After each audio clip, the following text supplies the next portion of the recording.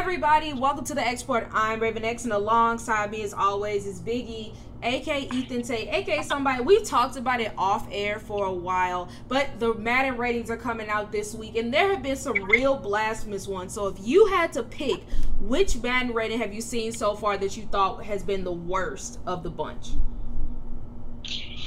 I think the one that we talked about for me was Jeffrey Simmons not being at least a 90. That was a big one to me. Honestly, Aaron Donald getting 99. Like, I understand the career that he's had, but he was not a 99 overall player last year. I think AJ Brown should be higher. What else? I just saw that they dropped the running backs. I haven't looked at it. I'm surprised Christian McCaffrey won the best running back. I thought that he should have deserved that as well. So those are probably the few that I can just think of off the top of my head. I would probably go, if I had to pick number one, I don't think I have this much beef with it just because I love me some DHop, but I just do not understand him being higher than AJ Brown. Especially if we're just basing it solely off of this past season, nah, it shouldn't have happened. Like, great wide receiver, but nah, he shouldn't be higher than AJ Brown. I 100% agree. Like, no respect to D-Hop, though. We're going to talk about him shortly, but yeah, no. But we got a great show for you guys today. Obviously, we are going to talk the ESPN annual positional ratings. We teased that a little bit last week, and now we have all of them, so that'll be a fun conversation. We're going to look at D-Hop signing with the Tennessee Titans and what to expect out of that situation. And then with regards to the NBA, we are going to talk Joel Embiid's recent comments about wanting to win the championship and whether or not he is in fact trolling Philly or if he's giving a sign of what's to come. But before we get to any of that, please be sure to check out the xreport.net. I repeat, the xreport.net for exclusive sports content written by yours truly and fellow Export writers. Previous episodes of our lovely podcast and our YouTube channel entitled The X Report. So let's kick things off with some news around the NFL, starting with the retirement of veteran defensive tackle Malik Jackson. He announced that after 10 years in the league, where he played for Philly, played for the Browns some, won a Super Bowl with the Broncos, played for the Jags for a few years, he is calling it a career. So congratulations to him.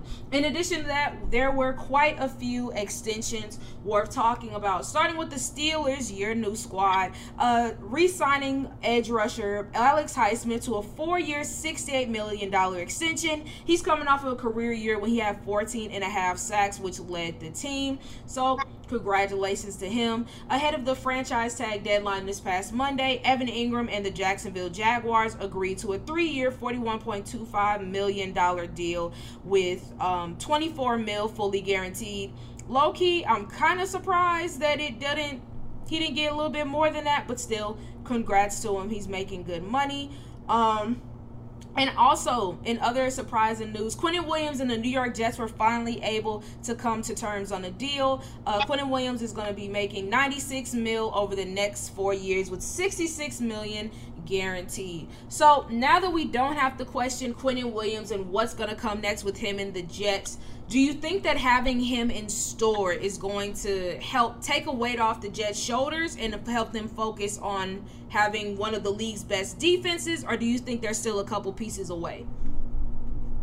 I think it's going to take the weight off the shoulders because now you have your focal point. You have Quinnen on the line. Even though he isn't the player that he's been in the past, you have C.J. Mosley, linebacker. You have Sauce Gardner, who's one of the top corners this past season. So I think they'll run out the form to be one of the better defenses, and it all starts with Quinnen Williams, in my opinion. Yeah, I think it's a big move. Quinnen Williams was one of those guys when they drafted him 3rd overall a few years back that everybody was just waiting on him to emerge, and it seems like over these past couple of seasons he really was able to do that, and so that's great for him. I'm interested to see what comes next now. I mean, now everyone knows the Jets have all these expectations, and everybody's just excited to see what they're going to do. And I think that with this defense, they can do some damage honestly, I think it just comes down to, can the offense really live up to its hype, and see what they're going to be able to do. But congratulations to him for making his money. Speaking of money, running back Joe Mixon, a guy who you and I both admitted that we weren't totally sure if he was going to end up being on the roster, restructured his deal with the Bengals, who originally had a $9.4 million non-guaranteed base salary, has restructured the deal to save the team some money and ensure he's going to be on the roster for at least this season. His agent Peter Schaefer added, Joe's goal is to win a Super Bowl and play his career in Cincinnati, and that is the best way to accomplish these goals. We're going to talk about contracts and running backs in a bit, but do you think that Joe Mixon made the right move, losing money to stay on a team like the Bengals? 100%. If his goal is to win, in my opinion, but outside of the Chiefs, if I were to put money on one team in the AFC I could see making it to the Super Bowl, in my opinion, it would be Cincinnati. Like, I understand the Bills have been the Bills, but like, I think like Joe Burrow took them to the Super Bowl in his second year, and they didn't have a good offensive line, and they made improvements to their offensive line.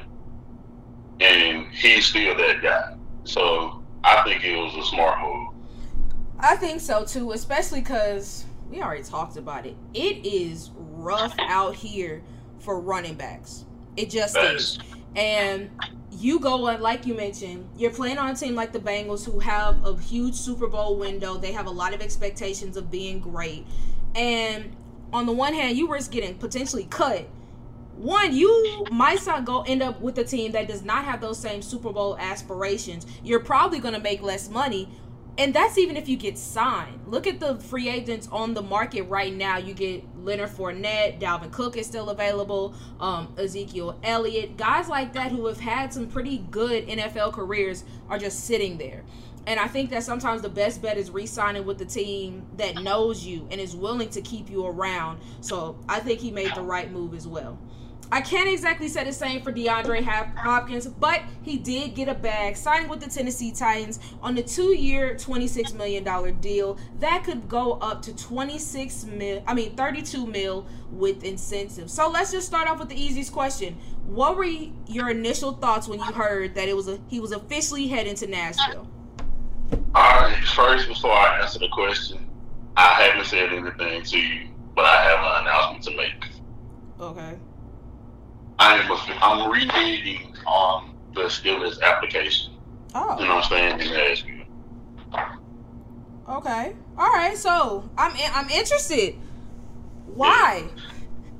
So I think I told you we had an off-air conversation, and it was around like my in-laws and the family dynamic. Right.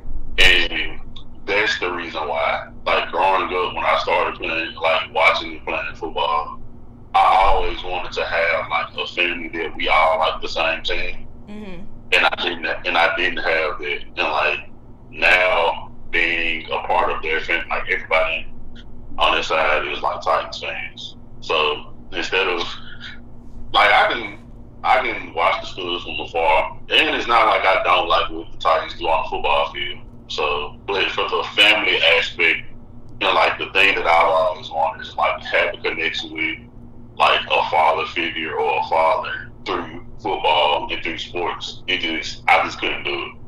I respect that. I mean, I'm not mad at it at all, because that means I don't got to beef with you twice a season. That's true. Now, we play in London and smoke, but as of right now, we're all good. Well, again, don't blame you. So, as a redeemed Titans fan, you back in the fold, back rocking the navy blue, white, and red. What were your thoughts when this move was announced? I loved it. I thought it was a good move because of, like, I know everyone's been saying, like, we don't hope this is another Julio situation, yada, yada, yada.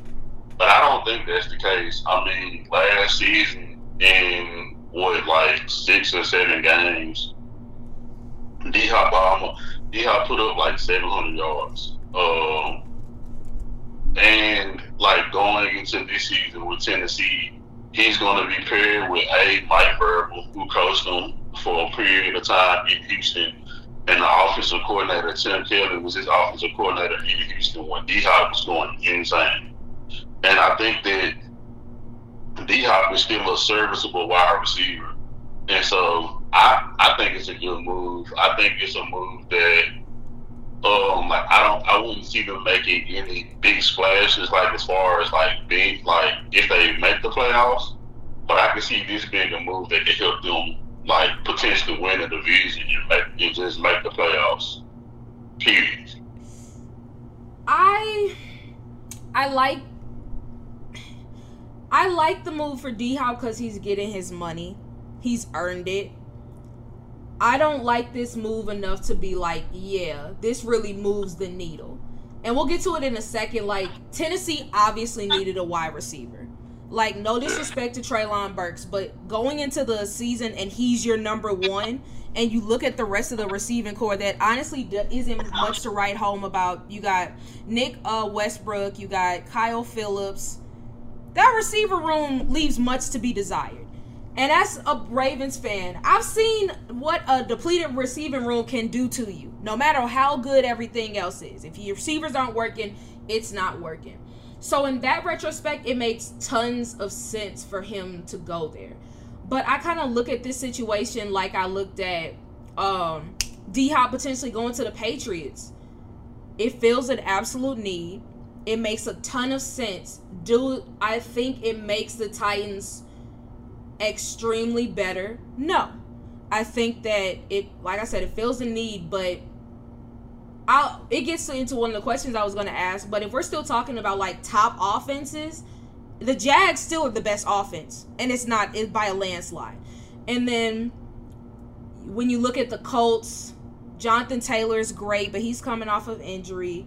Michael Pittman has been cool, but you're still waiting on him to kind of blossom into a superstar. Honestly, we don't really know what we have in Houston. So that's why it's like, you could say it makes them the second best offense in the division, but I don't think it's enough to make deep inroads into the rest of the conference. Like, they're going to be competitive just because the Titans are competitive, but I don't think it really moves the needle at all. I mean, I think for me, it's not me necessarily thinking it really moves the needle. What I think is that I've been under the belief that the gap between the Titans and the Jags is just as a whole from a team dynamic, not offensive dynamic. I think that gap really isn't as big as a lot of people think, because like last season, big part of the reason the Titans failed the way that they failed was, again, they had another injury-riddled season. And that's big. And I think if they're able to stay healthy, they can make some noise. Just in the AFC South. Not saying the AFC as a whole, but just the AFC South. And I think too that their calling card is going to be on the defensive side of the football. Yeah, for sure. And I think if you're still like Derrick Henry, doesn't have to be Superman Derrick Henry, but if he can get you a productive, efficient 1,000 yards, I think that offense can produce enough points from like play action and things of that nature. So paired with their defense that I think could be really good this next season, I think that's enough to at least win the AFC South. I can't say the AFC South. Like I said, I think it'll be competitive. I think when it's all said and done, they'll finish second in the division unless Houston comes out and like shocks everybody, and same for the Colts. But just right now, I like I said, I totally understand the logic behind the move, but I just don't think it moves the needle, because we've seen time and time again, D-Hop has been amazing, terrific, but he hasn't been enough for a team to make the playoffs. And Derrick Henry is the man. We know Derrick Henry is the man. But I feel like if either of those guys go down, I think that's not to say that it's curtains on the Titans season, but I think they're in for a very tough year or a very tough slate of games. So as of right now, like I said, like I don't love it, but I think that it was a necessary move. But you touched. I'm sorry. Did you have something else you want to say before I move on to something else? I was just gonna say, I think the only thing for me is this, and I know teams are like potentially to get better and things of that nature. But I think about this past season, like the Jags and the Titans were vying for the top AFC title crown in the last game of the season, and the Titans were like at the time 2 games below 500. Right. And so, like, I know, like, obviously, especially with the offensive side of addition of Calvin Ridley and Trevor Lawrence getting some more reps in that offense and being under Doug Peterson, like, I think he'll make a jump. I just think, like, I think it's going to be, like, neck and neck. Because, I mean, I think, in my opinion, the two bottom tier teams are obviously going to be the Colts and the Texans, unless like one of their rookie quarterbacks has like an all-time season. And I think like the Titans and the Jags, like they're going to be like really like maybe at most 3 games of a difference. I'll say this.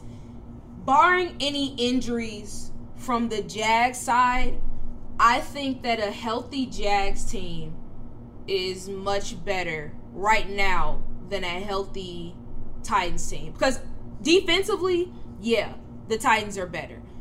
But offensively, I feel like the Jags have enough to shut them down. And because even if you double DHop, who are you afraid of to really go off on the outside? Maybe Treylon Burks, but we haven't really seen that. Obviously, you got to worry about Derrick Henry, but I mean, I would not say that Derrick Henry has lost a step, but it's clear that he's not as revered around the league as he's been over the past few years. And so I think that, so inversely, if I'm looking at the Jags offense, Christian Fulton is you guys' cornerback 1. I love me some Christian Fulton, LSU boys. But Roger McCreary is fine. It'll just be interesting to me how their secondary lines up with the Jags receivers. Because Calvin Ridley, he's going to be a threat. He's going to be coming out hungry. Sure, it's going to be some rust, but he's going to be coming out with a point to prove. Christian Kirk is coming off of the best years of his career. They just brought back Evan Ingram, who's coming off one of the best years of his own career. Travis Etienne, you got to worry about. Trevor Lawrence is still a threat in the backfield a bit. Zay Jones is going to be coming back. I think it's a lot to have to try to go blow for blow for. And I'm just not sure if the Titans can do that right now. I get that. But yeah, so you touched on it like when you first gave your thoughts about if Tennessee is the place where wide receivers go to die. And because people try to use the excuse of, well, look what happened with Randy Moss when he went, Andre Johnson when he went, most recently Julio when he went. All of them were old. Much older than DHop. So I don't think it's a fair comparison. Like you mentioned, DHop didn't even play all of last season. I don't even think he played like 9 or 10 games. And yet he still had over 700 yards. And so I think, first off, I would take DHop at this point over any of the guys I just mentioned. 100%. And so I don't think that's a fair comparison to make. To say it's the place where receivers go to die. They just signed washed receivers. Yeah. And, too, the thing with D-Hop is, I mean, he obviously missed the 6 games due to the PED suspension, but I think he missed 8 games total last season. Yeah, because he had an injury, too. Yeah, he only missed 2 to injury. Yeah. So, like, he missed 6 for the suspension, and he missed 2 because he was hurt. And he put up close to 1,000 yards, and he missed 8 games. Like, and the thing of it is like I saw, it was a video that I watched, and they were talking about the topic that we're talking about now, and they were talking about the case of Julio. Like, the thing with Julio is for his size, Julio was one of the freakiest athletes ever. Like, he was incredibly explosive, incredibly fast, incredibly agile. And as he got older, those things diminished, and he didn't look like the same receiver anymore. In the case of D-Hop has never been an explosive athlete. In fact, he's never been one of the faster wide receivers. He's been a dude where it's like, hey, just put the ball in my ear and I'm gonna go get it. Yeah. And that's something that I think won't deplete. No, absolutely not. And like I said, like, I get it. People kind of questioning D-Hop, and they're not sure if he's going to be the same guy. Like, not saying I think he's going to be a 1,400-yard receiver. Like, he could get them to 1,000 yards. If not for any other reason, who else do you trust on when you need a big play? The ball's going to D-Hop. So, that whole receiver's going to die, I don't think that's a fair assessment. But if you remember, a few months back, he did an interview, and he was asked what's on his wish list for his next team, and he mentioned stable management, a quarterback who loves the game, a great defense because defense wins championships. I think that the Titans have a good defense. I don't think I'd say it's championship level, but it is good. I would say it's the best defense in the division. I don't know about Ryan Tannehill. I still am of belief that we're going to see some Will Levis this year. Maybe even Malik Willis if he makes the final 53. And even though the Titans did just bring in a new GM, Mike Vrabel is pretty stationary. Like, nobody's expecting him to go anywhere. So I don't think he fully got any of the three. But at least I think he got a defense and a coach that is going to help him be on a competitive team. I think he got 2 of the 3 for sure. Like, I think the defense, I think he got the defense that or one of the types of defenses that he was asking for. I think he did get the stability, even though they just brought in a new GM. But, like, outside of that whole team has been the same for a handful of years. And the reality is, like, J-Rob needs to be fired. Like, yeah, for sure. So like, everything else is stable. They brought in a new GM that's, for right now, it seems to be like, it's looking like he's doing a great job. I mean, he brought in D-Hop, and that's his first big move. That's his first move, one of his first moves as a GM, to bring in D-Hop, which, I mean, I know from the standpoint of on the field production, we haven't seen it come what it looks like it, but just from the standpoint of like, hey, you brought in a dude that's a high caliber receiver your first year. Like, this major. Now, I gotta ask, it's no point in crying over spilled milk, but from a Titans fan, I'm interested in your perspective. All of this has been interested in getting Julio and now D-Hop. Would you have rather just had J-Rob pay A.J. Brown? Oh, 100%. Just to alleviate all of this crap, all of this extra stuff. 100%. Because, I mean, like, because if you would have paid AJ, like, you could have still, you know, found a way to maybe still get D-Hop, and you could have had both of them. Yeah, I was just wondering about that, because I get it, this is all nice and dandy, but at the end of the day, this all could have been alleviated had AJ got his money. But yeah, it'll be interesting to see how it shakes out. I'm excited for it. I mean, it's been an interesting saga. I wouldn't say it's been as like frustrating as Damian Lillard's situation with Portland, but it's definitely been one of those things that was like, I'm kind of sick of hearing about D-Hop doing this or where D-Hop might go. I just want to see where he's going to end up. Yeah, but all right, let's go ahead and move on to ESPN's annual positional rankings. For those of you who don't know, for the past 4 years, I believe, ESPN has interviewed executives, players, scouts, and coaches to rank the top 10 players at each position. And instead of going through like and nitpicking every single pick, because in a few weeks we're going to do our top 5 positional rankings, so it's no point in doing the same thing twice. We're just going to take a look at each list and give our thoughts on probably some of the biggest talking points, and then just give our takes on probably some of the most blasphemous moves. So with everything in the NFL, we're going to start off with quarterbacks, and here's how the top 10 list shakes out. Patrick Mahomes 1, Joe Burrow 2, Josh Allen 3, Aaron Rodgers 4, Justin Herbert 5, Jalen Hurts 6, Lamar Jackson 7, Trevor Lawrence 8, Dak Prescott 9, and Matthew Stafford 10. I don't know how many times I gotta stop saying that Dak Prescott is not a top 10 quarterback, but he's not a top 10 quarterback, and it's kind of wild to me that he actually made this list. Yeah, that is one. Yeah, that's OD. Yeah. Like, Dak is a top 10. And I think, because I'm looking at the list now,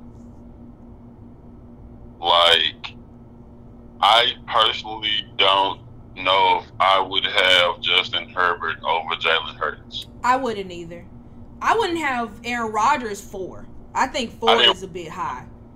I didn't want to say it, but I agree. Yeah, 4 is high. Yeah, I mean, the top 3 I think are kind of undisputed. Some people may feel the need to switch 2 and 3. I don't think so. But yeah, no, I don't think Dak needs to be up there. And because I am a benevolent co-host, like, if I had to take out Dak, which I obviously would, truthfully, I would probably go, I'll say this, I would take what Russ has done collectively over Dak Prescott. I understand why you don't put him in that list, but I would take Russ over Dak. A healthy Kyler Murray, I would take over Dak. Call me crazy. And then just based off honorable mentions, Kirk Cousins, Jared Goff, Derek Carr, Tua Tagovailoa, and that creep out in Cleveland. Honestly, I would put Tua over Dak. Based solely off of last year, give me Tua. When he was healthy. Oh, yeah. When he was healthy, I'm taking Tua over Dak any day. Yeah. So, yeah. It's a no for me, dog, on that one. All right, let's go ahead and move on to running backs, which was an interesting list. Nick Chubb got the first spot, followed by Christian McCaffrey, Josh Jacobs, Saquon Barkley, Derrick Henry, Jonathan Taylor, Alvin Kamara, Dalvin Cook, Tony Pollard, and Austin Eckler.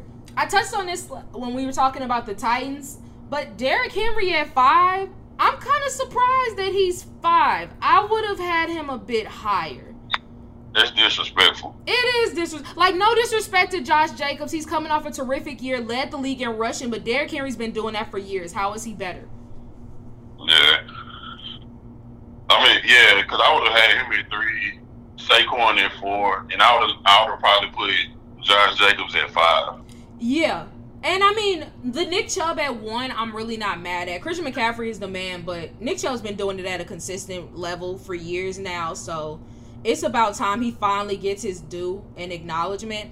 But another thing is, I love me some Tony Pollard. You know, Memphis Tiger forever. He shouldn't be higher than Austin Eckler. Yeah, 100%. Nah, because Austin Eckler had an OD season last year. He's had crazy seasons for years. Like, that's why in fantasy football, he is perfect. Would I want him as my, like, go-to running back in real life? Maybe not. But in fantasy, that man will win you a league. So, yeah, no, I don't agree with that one. All right, let's go ahead and move on to wide receivers. At 1, we got my man Jay Jettis, followed by Devontae Adams, Jamar Chase, Tyreek Hill, Cooper Kupp, Stephon Diggs, A.J. Brown, DK Metcalf, Terry McLaurin, and CeeDee Lamb. I feel like I say this all the time, and this is no disrespect to DK because the potential is there, the tools are there. He's not a top 10 wide receiver. Yeah. Nah. He's not. He's like top 15, but not top 10. For sure. And honestly, like, honorable mentions were Debo, Mike Evans, T. Higgins, Garrett Wilson, Jalen Waddle, and Devontae Smith. I would take Mike Evans over DK any day of the week. I would take Debo over DK. Debo as an overall player, for sure. Strictly as a wide receiver and he's not out the backfield doing trickery, I would go DK. But I see what you're saying. I give you that one. But I mean, yeah, I don't think DK is top 10. I think he's great and has the potential, but I don't think he's top 10 yet. Any other blasphemous things for you. I'm kind of shocked they went Tyreek over Jamar. I will never complain about that, but that was an interesting one. I'm not that surprised, but I don't know if I would have CD Lamb at number 10. Do you think he should be higher or not in the top 10 at all? Not in the top 10. Really? Yeah. Who would you replace him with? Let me look at the honorable mention. Again, I think CD has more of a right to be there than DK. I might argue that one. It might be why I don't agree with it. It's because I don't like. In my opinion, in order for CD to be there, you would have to take DK off. Yeah, and I would take DK off. I would put Mike Evans up there. I was gonna say, for me, it would have to either be Mike Evans or Debo. I'm also just a really big Debo fan, so I'm a little biased. Totally understandable. But yeah, no, I think CD Lamb should be there. I mean, he's been the guy. He's shown that he can be the guy in Dallas. I would keep him there. But all right, let's go ahead and move on to tight ends, which probably was one of the more obvious lists that there were. At number 1, it was Travis Kelce. Number 2 was George Kittle. 4, Dallas Goedert. 5, Darren Waller. 6, TJ Hawkinson. 7, Kyle Pitts. 8, Evan Ingram. 9, Pat Freiermuth. And 10, Dawson Knox. There's a few I disagree with. Personally, I would put Hawkinson at least at 5. I would have him over Darren Waller, and I don't think Kyle Pitts should be 7. Especially after last year. I probably would move Hawkinson to 5. If anything, I would switch Kyle Pitts and Evan Ingram because Evan Ingram ate last year. Yeah, Evan Ingram had a great year. Honestly, because Kyle Pitts had a terrible year this past year. And you could say it was scheme and Marcus Mariota. I'm sure that kind of played a role in it. But of these guys, if we're ranking solely these guys, I would have him at 10. I don't think he should be that high. But all right, let's go ahead and look at offensive line. Starting with offensive tackle. We got number 1, not surprising, Trent Williams, then followed by Laramie Tunsil, Tristan Wirfs, Lane Johnson, Jordan Mailata, Penei Sewell, Andrew Thomas, Rashawn Slater, Christian Darrisaw, and Colton Miller. Not gonna lie, as a Baltimore fan, maybe it's just me, but where's Ronnie Stanley? Like, I understand he's been hurt, but I would take him over Christian Darrisaw and Colton Miller any day. Yeah, it's also a hard thing for me because, like, I hate to say, out of all the positions in football, unless you like stand out, I don't really notice O-linemen. So it's hard for me to really speak on it. But the one thing I will say is I know that Trent Williams is the definite number 1. Yeah, no doubt. Man is an ageless wonder. All right, here are the offensive guards. Cowboys, Zach Martin, Joe Thuney, Quentin Nelson, Eldon Jenkins, Joe Bitonio, Jason Kelsey, Chris Lindstrom, Creed Humphrey, Brandon Scherff, and Frank Radnow. Sorry, that was guards and centers. This list I don't really have beef with. Maybe switch Joe Thuney and Quentin Nelson, it's hard. Jason Kelsey could probably be in the top 5, but other than that, I'm pretty good with this list. Yeah, from what I know about the players on the list, I don't see any issue.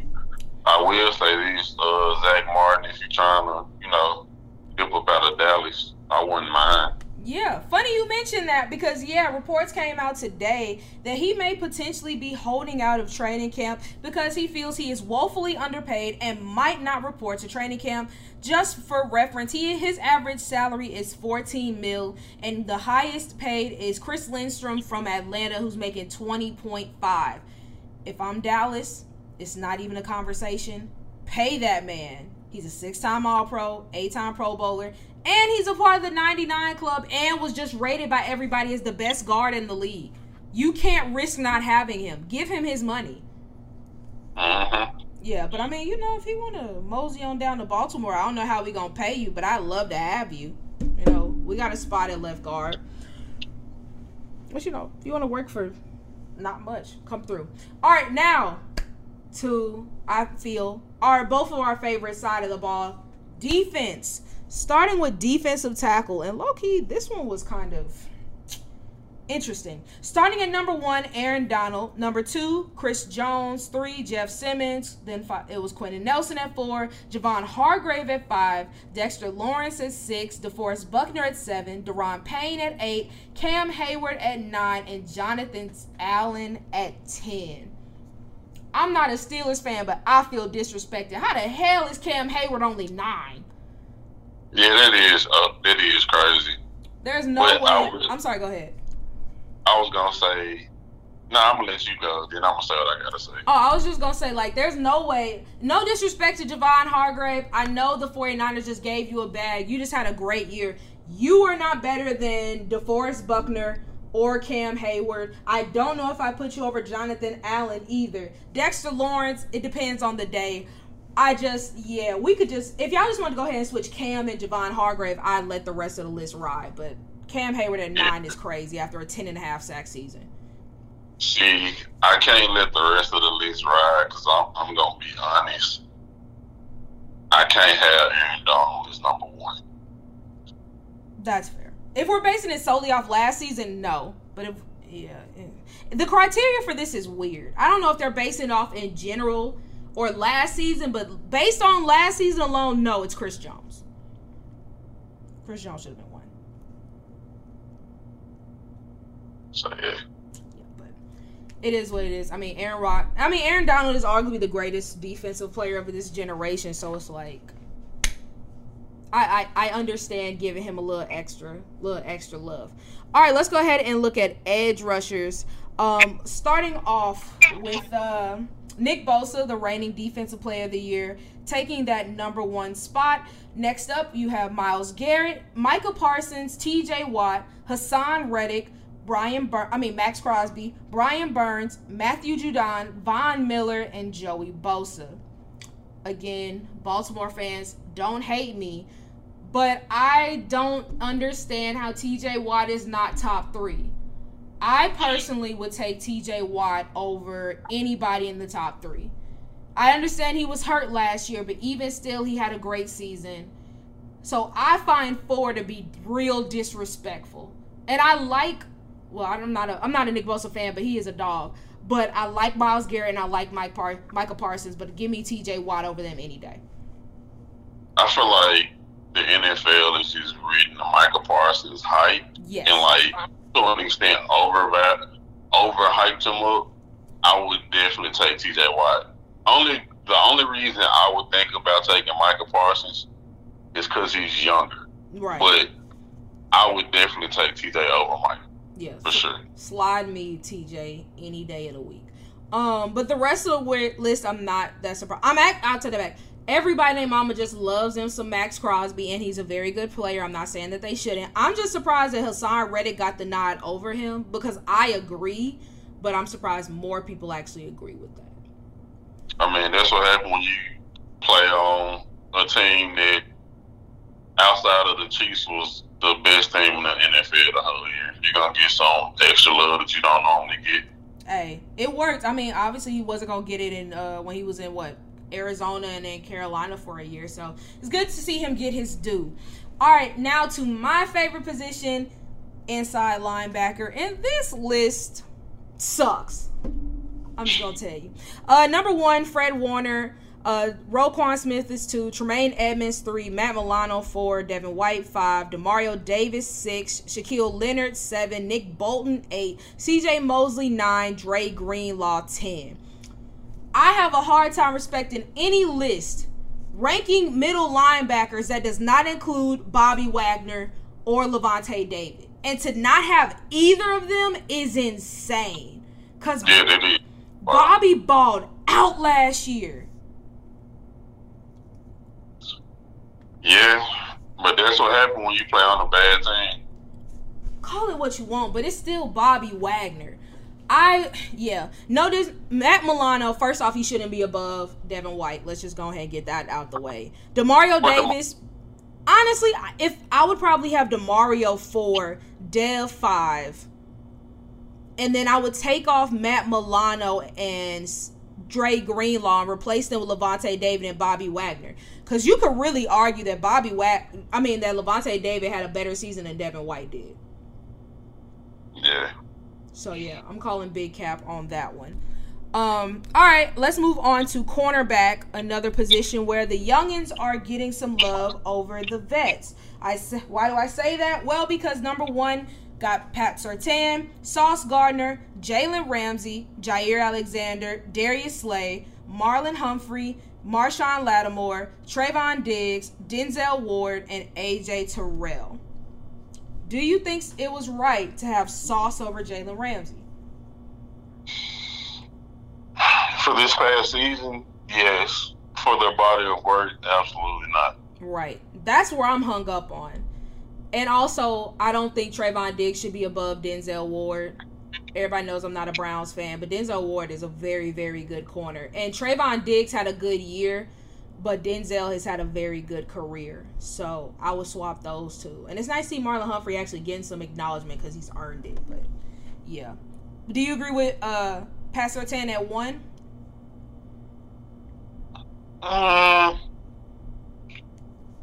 Sure, I'm fine with it. For me, it could be a toss-up in my opinion. For me, it's like, what are we basing it on? Like, if we're basing it on the last couple of seasons, I'll let it ride with Surtain. If we're like stamping, here is the best player at this position, career by career, then you have to go Jalen Ramsey. Oh, yeah. And so it's like, I just don't understand the criteria. But if we're basing off the last couple of seasons, Pat Surtain's been very good, so that's fair. But I don't know. I don't know if I still don't know if I'd put Ramsey below Sauce, even with the weird criteria. But all right, last but certainly not least, let's talk safeties.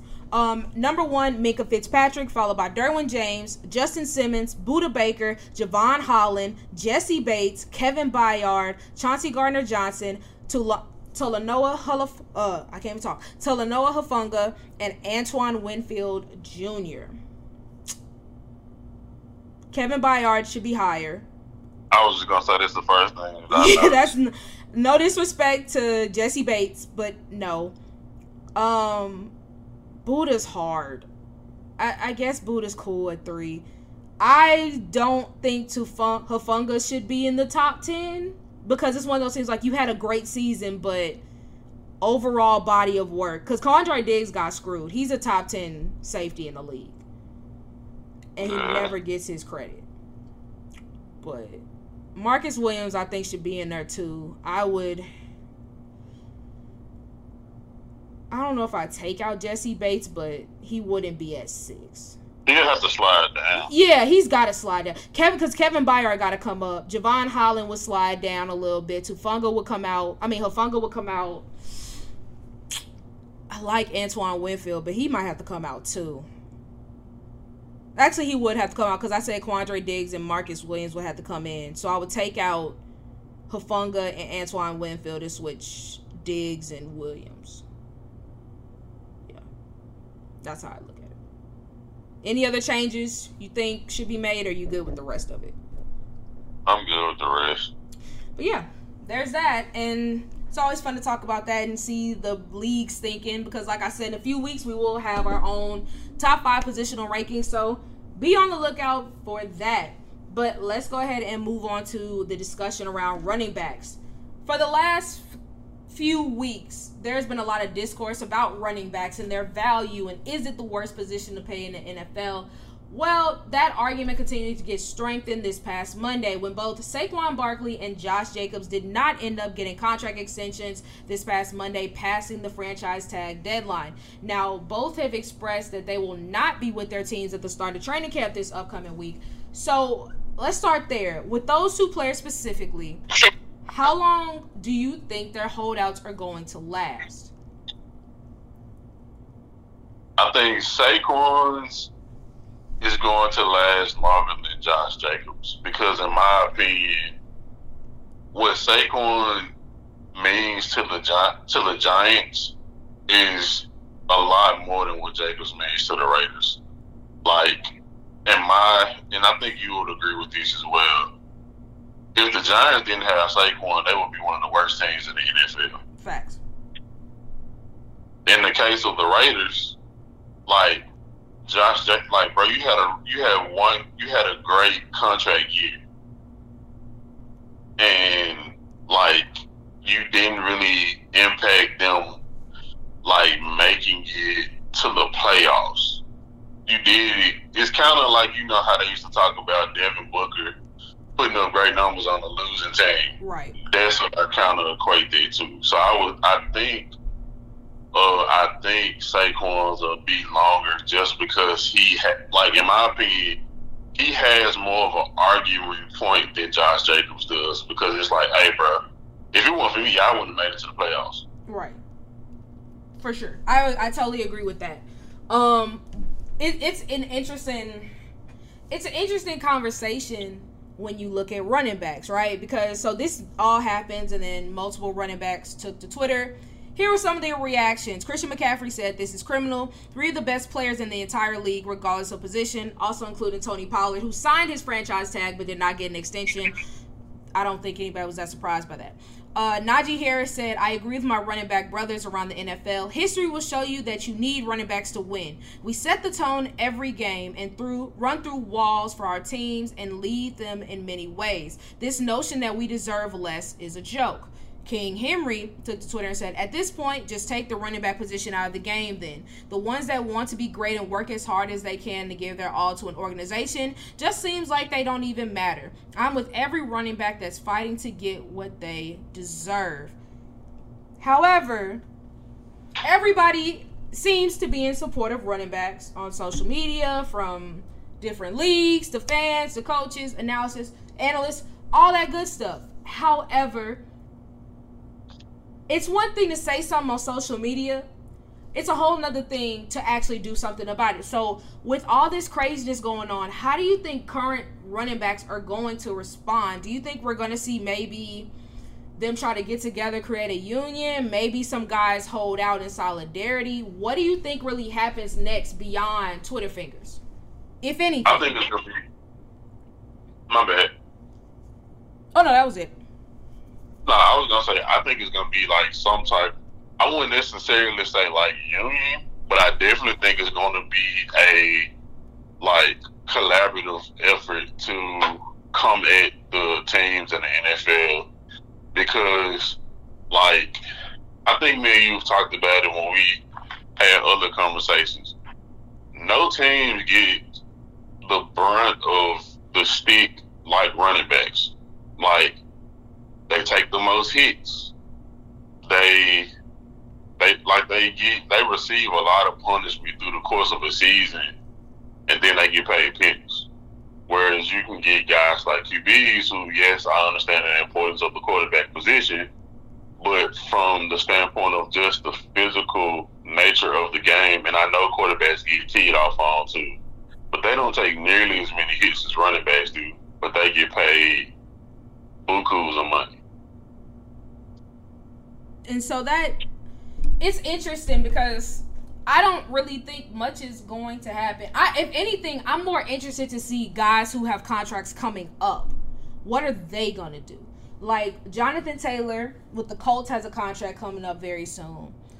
J.K. Dobbins in my own backyard in Baltimore has another contract coming up soon. And so for guys of repute, how are you dealing with this contract narrative? How are you handling this? What's your approach? Because like we mentioned earlier, there are some great running backs on the market right now. And I'm sure if they were willing to take less money for their services, they would have been signed. However, especially because these are guys who've gotten second contracts, so I'm sure it comes down to they want to be paid to a certain standard. And so maybe those guys hold out till they get what they want. But we've seen firsthand what happens when running backs don't take money offered to them and they try that holding out thing. It does not work. Case in point, Le'Veon Bell.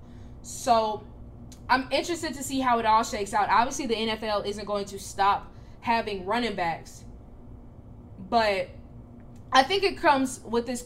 I feel like you and I talked about this. I know I talked about it with other people, but I think it comes down to one of those things of where people say running backs come a dime a dozen. You can have your superstar guys like a Derrick Henry and Nick Chubb, Christian McCaffrey, guys like that. But for every guy like that, you can get 10, trying to think of an example. You can get 10 Alexander Madisons who are backup guys who can give you yards when you need them. And you don't have to pay them tens of $millions to do that.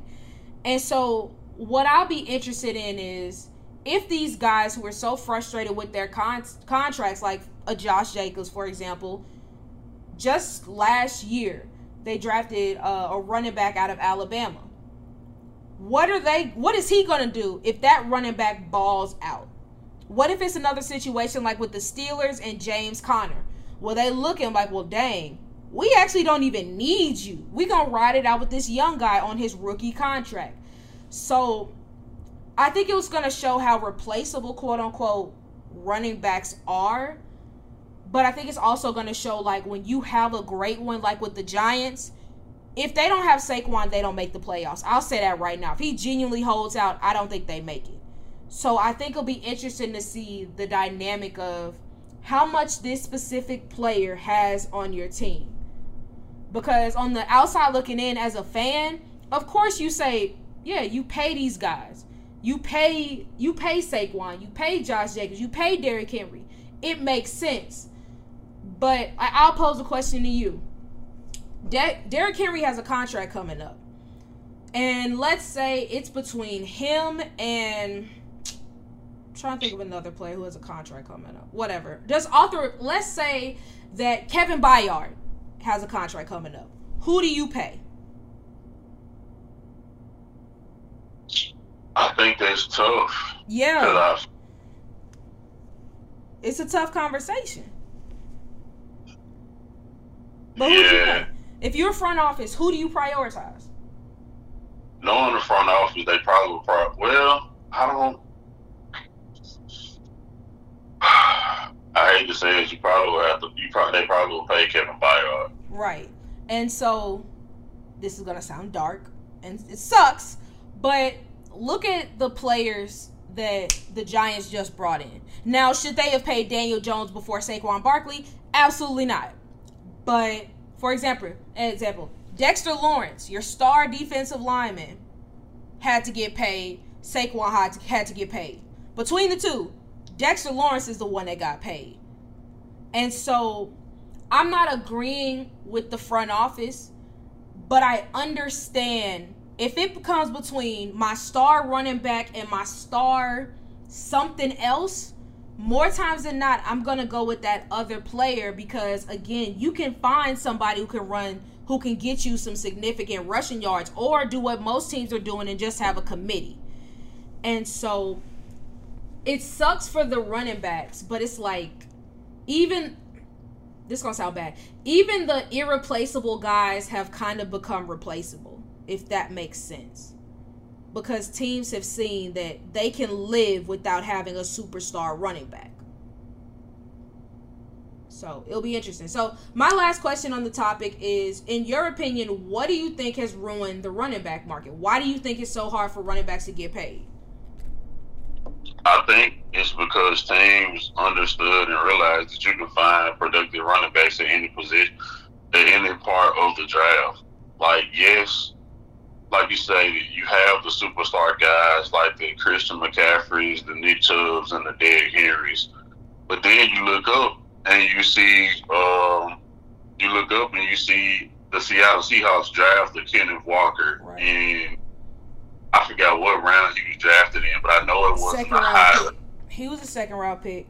You could go with Elijah Mitchell, who the 49ers draft, I think 5th, 6th round, and he ended up being their leading rusher a couple years back. Isaiah Pacheco with the Chiefs, 7th round pick. Yeah, so I think that's what it is. It's like, I mean, it's funny because it's just like the NFL has gone in reverse. Because several years ago, running backs were the premier position. You had guys like LT, Steven Jackson, AP, all of these great running backs. And then look at it from another standpoint on the defensive side of the football. You had all these great linebackers that were getting paid. And now you look up and you see that these guys aren't getting value from on both sides of the ball, because running backs aren't getting value because you can find a running back a dime a dozen in the draft. Linebackers aren't getting value because you can find a linebacker in the later rounds of the draft. I think that's the reason why these positions aren't getting this value, because you can find good talent all over the draft. You just have to do the work to find it. Yeah. I think it's a mix of that, and then you also look at other running backs who got paid that didn't pan out.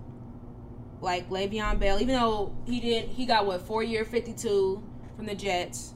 Todd Gurley had signed that 4-year $57.5 million extension. Ezekiel Elliott signed 6-year $90 with the Cowboys, and even David Johnson was signed 3-year $39 with the Cardinals a few years back.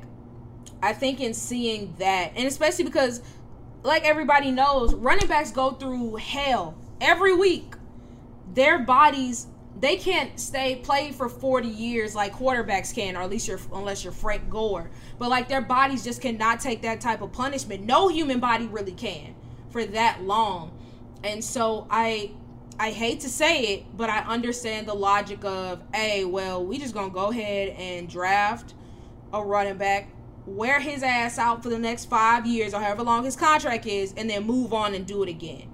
I understand it, because not every running back can even hold up that long. And I mean, even with Saquon, injuries have bothered him throughout his career. So it'll be interesting to see how it all shakes out. And obviously, I'm on the side of running backs. I think they deserve to get paid. But I understand the dilemma of front offices. Because I ain't going to lie to you. If Eric DeCosta, Baltimore's GM, who would never ask me anything in life, came up to me and said, hey, Raven, we got to make a decision. Should we bring back J.K. Dobbins or Patrick Queen? I'm taking Patrick Queen 10 times out of 10. It's not even a conversation. That's just me.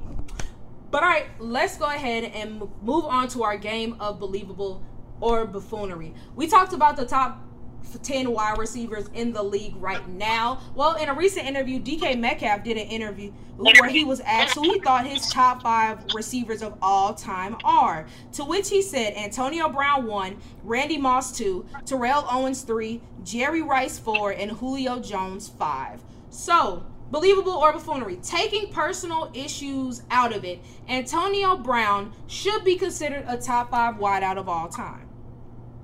Oh, 100%. I mean, he was, for close to a decade, he was the best wide receiver in the NFL. Like, I don't have any issues with DK, at least outside of the order that he put him in. I won't fault nobody who has him in their top 5. He's just not in mine. I think it's a fine choice. I mean, he's still... Let's not get twisted. AB was the man. He caused me a lot of freaking grief. So I would just sound like a hater if I act like he wasn't one of the greatest. But he's not in my top 5, but I can't knock nobody who has him in theirs. All right, let's go ahead and move on to the Dallas Cowboys. We talked about Dak not being a top 10 quarterback. Well, the number 10 resonates with him as well. After throwing 25 picks over the past 2 seasons, by golly, Dak Prescott said this season was going to be different and said, I won't have 10 interceptions this year. Is that believable or buffoonery? I'm going to say buffoonery because I believe it when I see it. I don't believe it. And that's not a knock against him. It's just incredibly hard not to throw double-digit interceptions, especially with the added game. So he's going to throw 10. Maybe, I don't think it's going to be like as bad as it's been in the past, but I think it's kind of inevitable. Even the best quarterbacks throw double-digit picks. It just happens. All right, speaking of quarterbacks, Kirk Cousins recently spoke out about a ranking that Justin Jefferson did where he listed the top 5 quarterbacks in the league. He had Joe Burrow, unsurprisingly, Josh Allen, Patrick Mahomes, Aaron Rodgers, and I believe Jalen Hurts off the top of my head.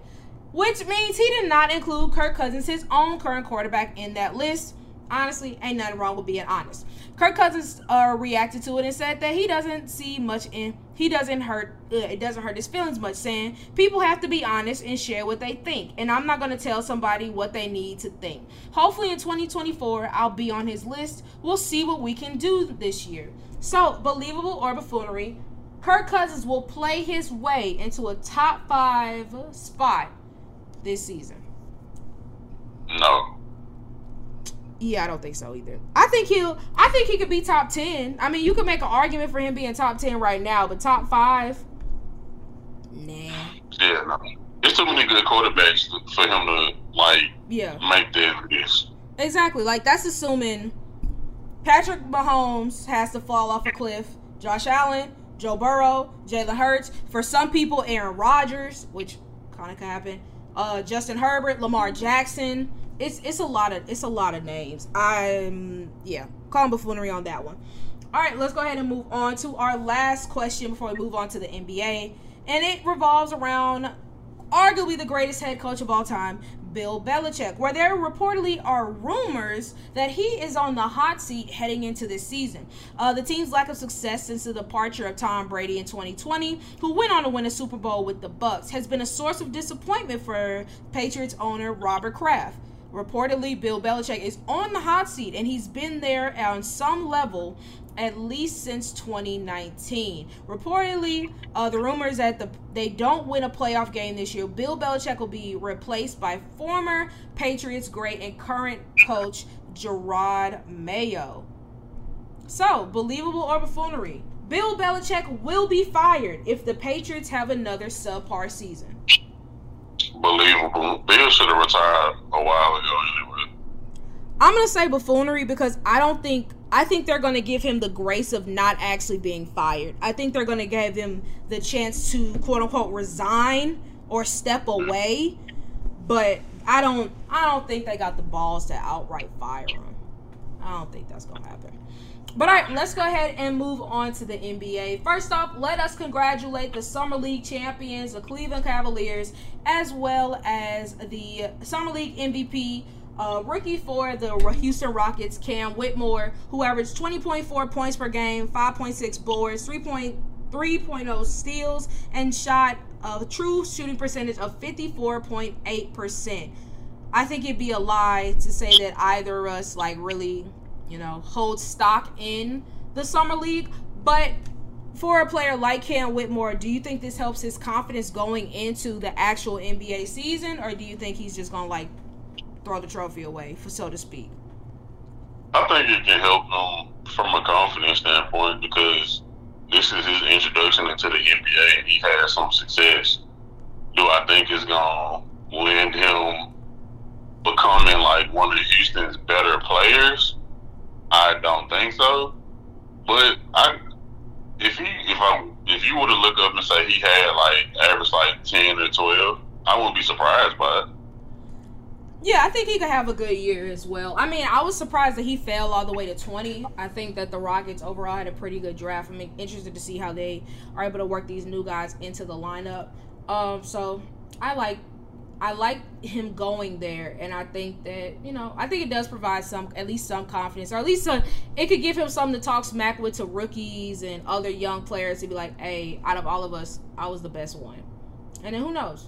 It won't really matter if one of them goes on to win Rookie of the Year, but for the time being, it's a fun talking point. But all right, let's go ahead and look at some roster moves around the NBA, starting with free agent Bol signing a one-year deal with the Phoenix Suns. He had the best season of his NBA career, averaging 9.1 points, 5.8 boards, and 1.1 blocks for the Orlando Magic this past season. In addition to that, the Suns are trading guard Cam Payne and a future second-round pick to the Spurs for a future second-round pick. So, how do you like this move of Bol heading to the Suns? It's okay. I mean, it's not I think it'll be good because I think he'll be forced to get more playing time because they don't really have that many bigs. Mm-hmm. But I mean, I think it's one of those things that once the playoffs get here and the rotation cracks down, he won't really touch the court if they make the playoffs. Yeah, I would agree with that. I mean, it never hurts to have a body and have some, have some length, but I'm not really tripping off that. I don't know if you've seen this or not, but apparently the Suns are trying to run Bradley Beal at point. Did you see that? I saw something about it. I was not surprised.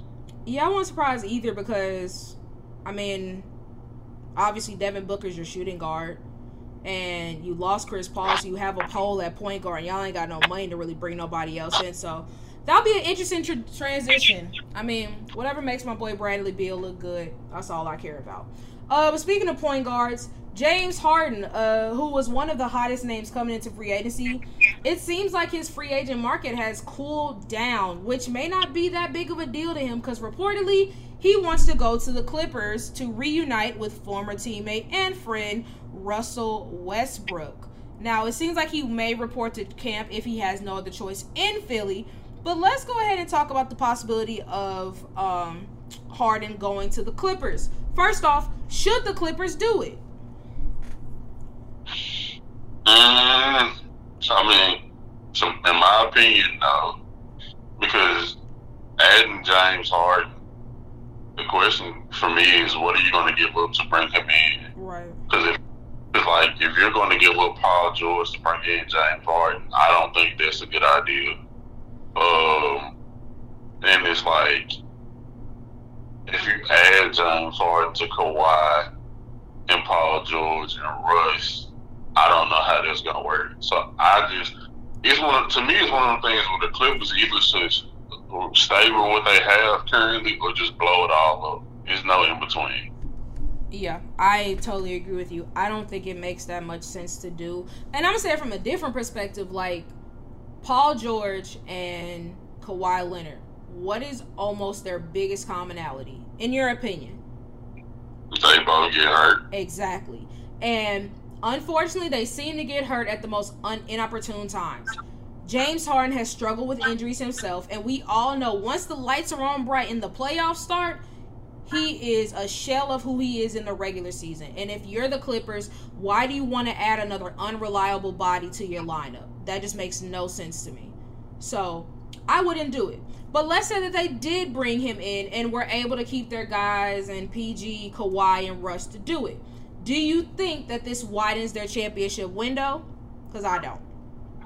No. Yeah, I don't think it makes them any better than they were before.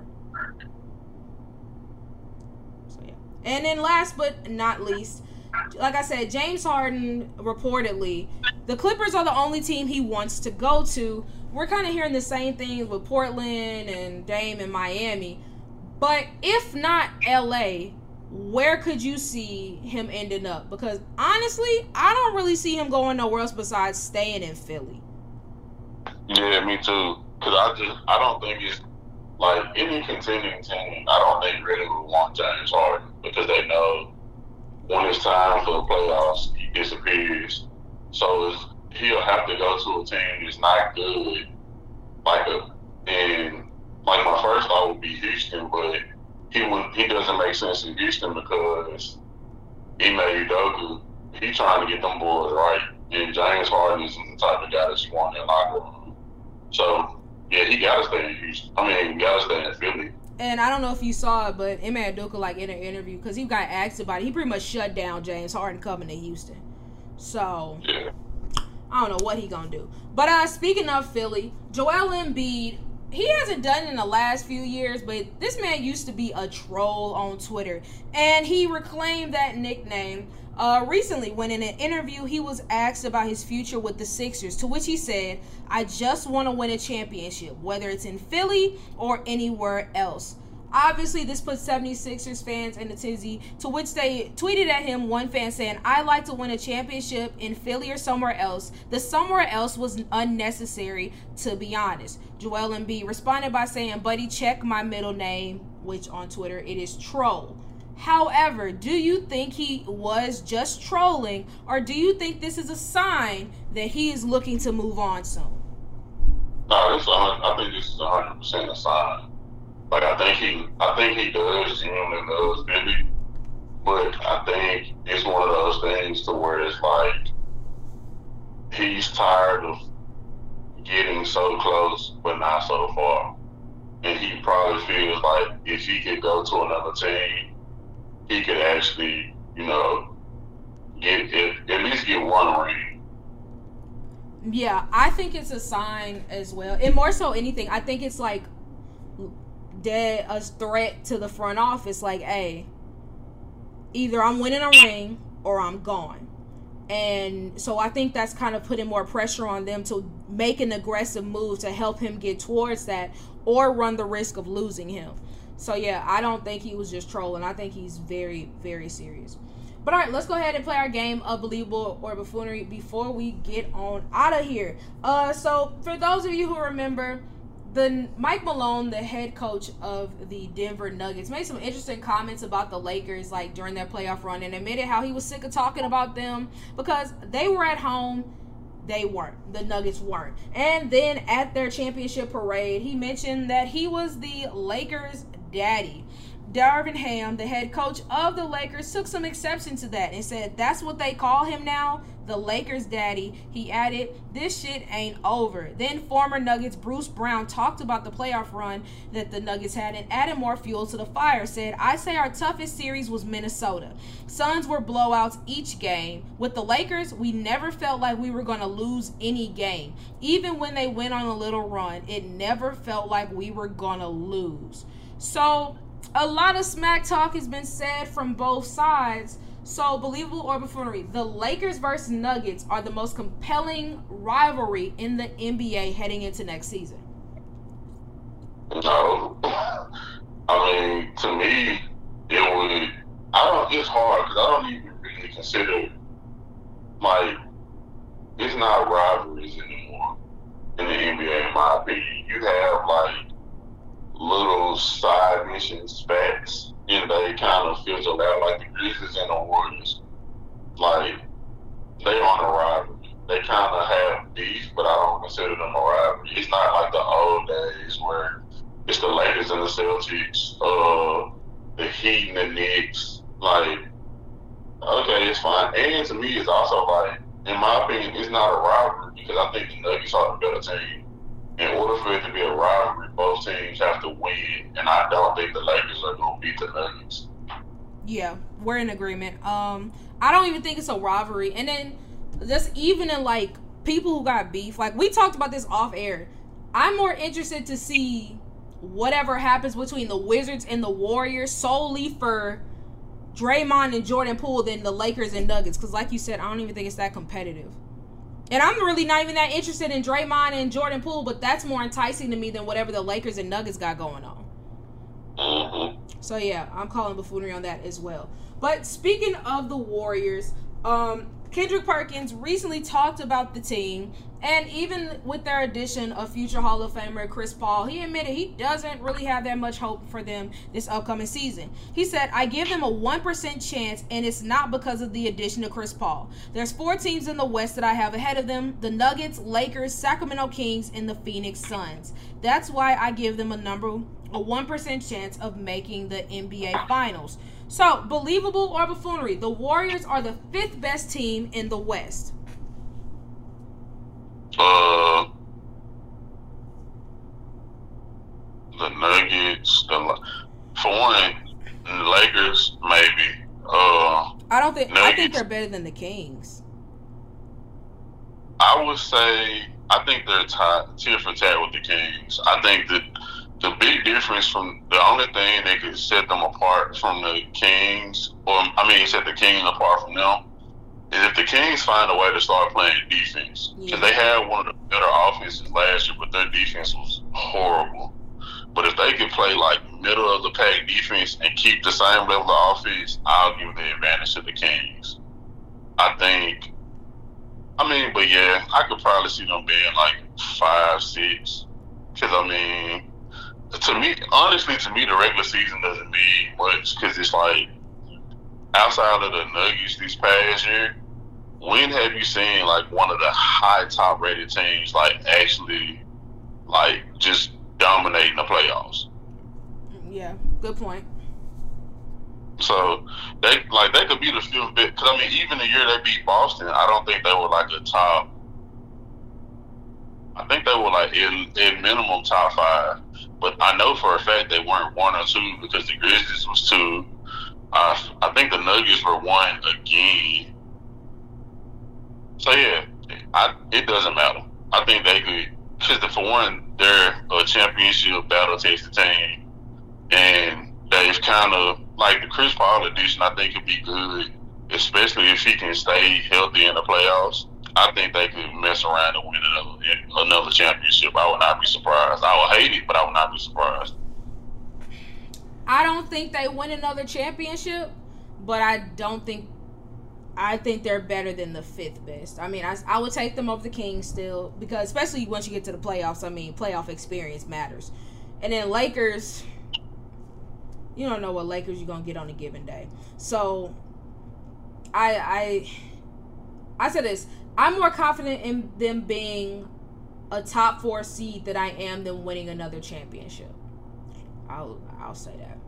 But all right, a few more things before we get out of here. Shawn Marion, one of the more under the radar NBA players of the 2000s. However, he always seemed to make money. He always had a job, was always on a team, and always made at least a few pivotal plays a game. And in a recent interview with the Las Vegas Review-Journal, Shawn Marion looked back at his career and said, I can honestly say I changed the game. I was a big part of changing the game. What we're watching right now, small ball, positionless baseball. I'm 6'7", 230 pounds. You got me guarding 7-footers. That wasn't an easy adjustment, but I did it. We did it. It is what it is now. So, believable or buffoonery, Shawn Marion is one of the game's biggest game changers. I would say yes, because I think the Phoenix Suns team, like, they weren't as big and integral as Golden State, but they were one of the teams that kind of laid the blueprint a little bit earlier for what the NBA is right now. Yeah, that's fair. Because what I want to say, Amari Stoudemire, how tall was Amari Stoudemire? 6? He was 6'11". Yeah, that's what I thought. I figured he was like the tallest person in that lineup, if I'm not mistaken, or at least in the starting lineup. And then, yeah, Shawn Marion did have to do a little bit of everything, so I think he has a point. I don't think anybody would be like, oh, yeah, it was Shawn Marion who changed the game, but he has a point, so I'd say it's like halfway believable. All right. I'm sorry, go ahead. I was going to say, it wasn't Shawn Marion, it was more so Mike D'Antoni. Yeah. Yeah, I'd agree with that. Because, I mean, he was the coaching style who was willing to take the chance to be like, actually, let's go ahead and switch this up. Put small guys on the court. So, yeah, I would agree with that. All right. Speaking of one of the games, I won't call him necessarily a game changer, but he's always a topic, and that is Kevin Durant, who in a recent interview, in a recent Twitter spat with the fan, got into it about the importance of offense or defense in the NBA. The fan said, there's a saying in team sports that offense puts butts in seats, but defense wins you championships. Kevin Durant responded by, offense wins you championships, brother. Kendrick Perkins took exception to this and said, KD got cooked by a Twitter dude. We all know that defense wins championships. So, believable or buffoonery in today's NBA, offense does, in fact, win you titles. I think it's hard to really adequately, like, say one or the other. Because, I mean, if you look at this past NBA champion, the Nuggets, I don't know where they ranked defensively. I know they weren't a horrible defensive team, but I know they were a great offensive team. You look at the Warriors, they were really good at both. You look at the Bucks, when they won, they were really good at both. Honestly, in my opinion, in order to be a championship team, you have to be really good at both. So you need both. It's not one or the other. Yeah, it is all about balance. But I'll say this. If you ain't scoring, a la the Heat in these past finals, you have no chance. Yeah. No chance. But you got to be able to do both. Because, I mean, yeah, they weren't able to score, but their defense was better. Games would have been more competitive. All right, last question. Speaking of the Miami Heat, my main man, Jimmy Butler, he is still confident that he is going to bring another title to Miami, saying, I believe that with all my heart that I will win a championship for the Heat because I don't plan on playing for another team. The next time I'm talking to y'all here, I'll be a one-time NBA champion. I love the confidence. Everybody knows Jimmy Butler's one of my favorite players in the league, but I'll say this, with the current construction of their roster, I think it's buffoonery. I don't see it happening. Yeah, and to me, it's not even from the East standpoint. It's more so the teams in the West. Yeah. Oh, yeah. Just in general, I don't see them being able to do it with this roster. They'll be competitive, and I don't doubt that they could make it back to the finals. I just don't see them beat nobody blow for blow in the West. Yeah. So, yeah, buffoonery on that. But, all right, that is our show. Thank you guys so much for listening. As always, please sure to check out the xreport.net. I repeat, the xreport.net for exclusive sports content written by yours truly and fellow X-Report writers. Previous episodes of our lovely podcast and our YouTube channel entitled The X Report. Ethan, anything you want to say before we get out of here? How many more weeks do we got to, football? I think I saw either today or yesterday that it's 50 more days to the season opener. Okay. And I think 7 more Sundays. I believe. Okay. So we almost there. I'm ready for that. Me too. Everybody knows football season is my favorite season of the year. No matter how Baltimore does, even though obviously I'd prefer for them to be good. But who knows? Very excited. Great things coming. Again, thank you guys so much for listening, and we will see you all next time.